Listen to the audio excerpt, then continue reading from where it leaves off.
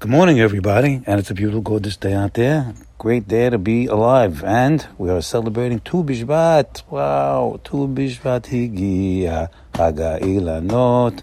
Tu B'Shvat higia, Chag HaIlanot. Ashkeria porachat, v'shemena torachat. Ziporim berosh kol gag, mevasrote kol echad. So let's take a look at Tu B'Shvat. It's the holiday of reproduction. It's the holiday of trees. But really, if you look at the Chumash, you see what Hashem is thinking about. He's thinking about Zera. The whole idea of reproduction is the seeds. And right there in Parashat Bereshit, he says, Mazriya Zera, Es Peri. He says that the world should propagate fruit trees, Zera, and they have fruit inside of it. They got seeds inside. Es Lemino, according to its kind. It means apples don't produce pears, and peaches don't produce oranges. Only let me know. And also animals only produce according to its kind.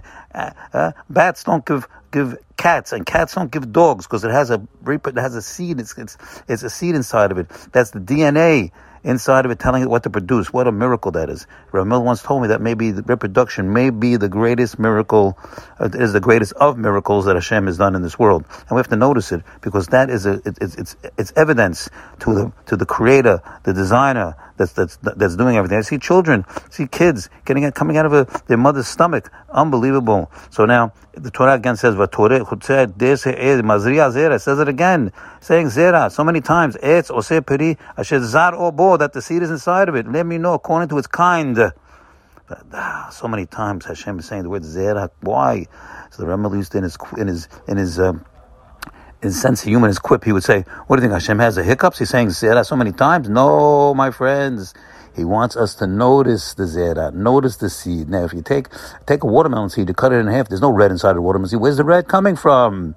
The red is coming from the information in the seed, not the seed itself. Wow, think about that. That should make you jump up and down. It's the information inside the seed. Take an orange seed, there's no orange color inside the seed. All the things that are in the seed are encoded on the DNA helix in the seed. Millions of codes in order.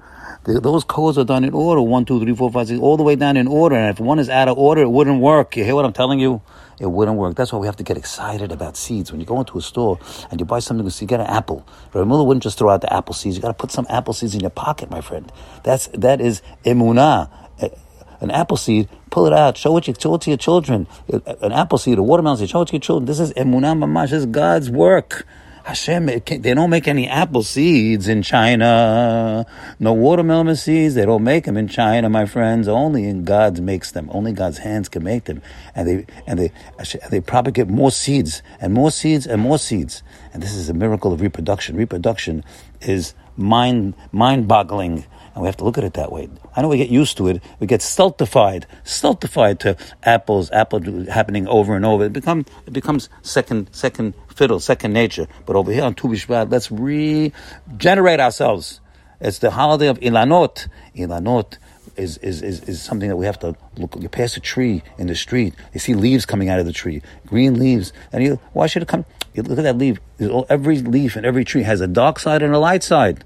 The light side is facing down always, and the dark side is facing up. Why? The main reason why, so you should notice it. You know what I told you? So you should notice it. But there's a zillion other reasons. Photosynthesis, in order to feed the tree. So the dark side is going to absorb more sunlight. You hear that, my friends? And if you check into it more, you're going to see an endless amount of designs that the designer has made in order for us to see the benevolence and the kindness and the wisdom and the power. That's the whole idea. So now when we're looking at Tu B'Shvat, when you get to that peach, when you bite into that peach, you see a peach pit. Don't throw away the peach pit. The peach pit is everything. That's life. The peach pit, inside the peach is the seed. Now, why is it so hard? That's the question. Why is the peach pit so hard? Why isn't it soft? Because it's protecting the most important part of the peach, and that is the seed to make more peach trees. That peach pit, even a squirrel can't bite into that peach pit. Try to get a hammer and try to get into that peach pit. You'll smash it. Doesn't work. So Hashem makes a contrivance. Contrivance is like this. The only way you get into the peach pit properly is you put it into the ground. You put it into the ground. You know, the peach has crazy glue. There's two halves on the peach. There's crazy glue holding it together. But you put it in the ground, and there's bacteria in the ground that eats up the crazy glue, and the peach pit opens up nicely, and now by itself, basically, and now the little peach tree, pops up from the peach pit and grows more peaches with more peach pits in it. So let's think about that on Tu B'Shvat. Let's think about it on Sunday, Monday, Tuesday, and Wednesday. That is the yesod of the emunah. So, my friends, it's all out there. Emunah mitkalgelet barechov. Emunah is rolling in the streets. It's all there for us. Let's enjoy Tu B'Shvat and Monday, Tuesday, Wednesday. All the days of the week. Go notice it, because that's why He made it for you to notice it. Have a good day today. Bye.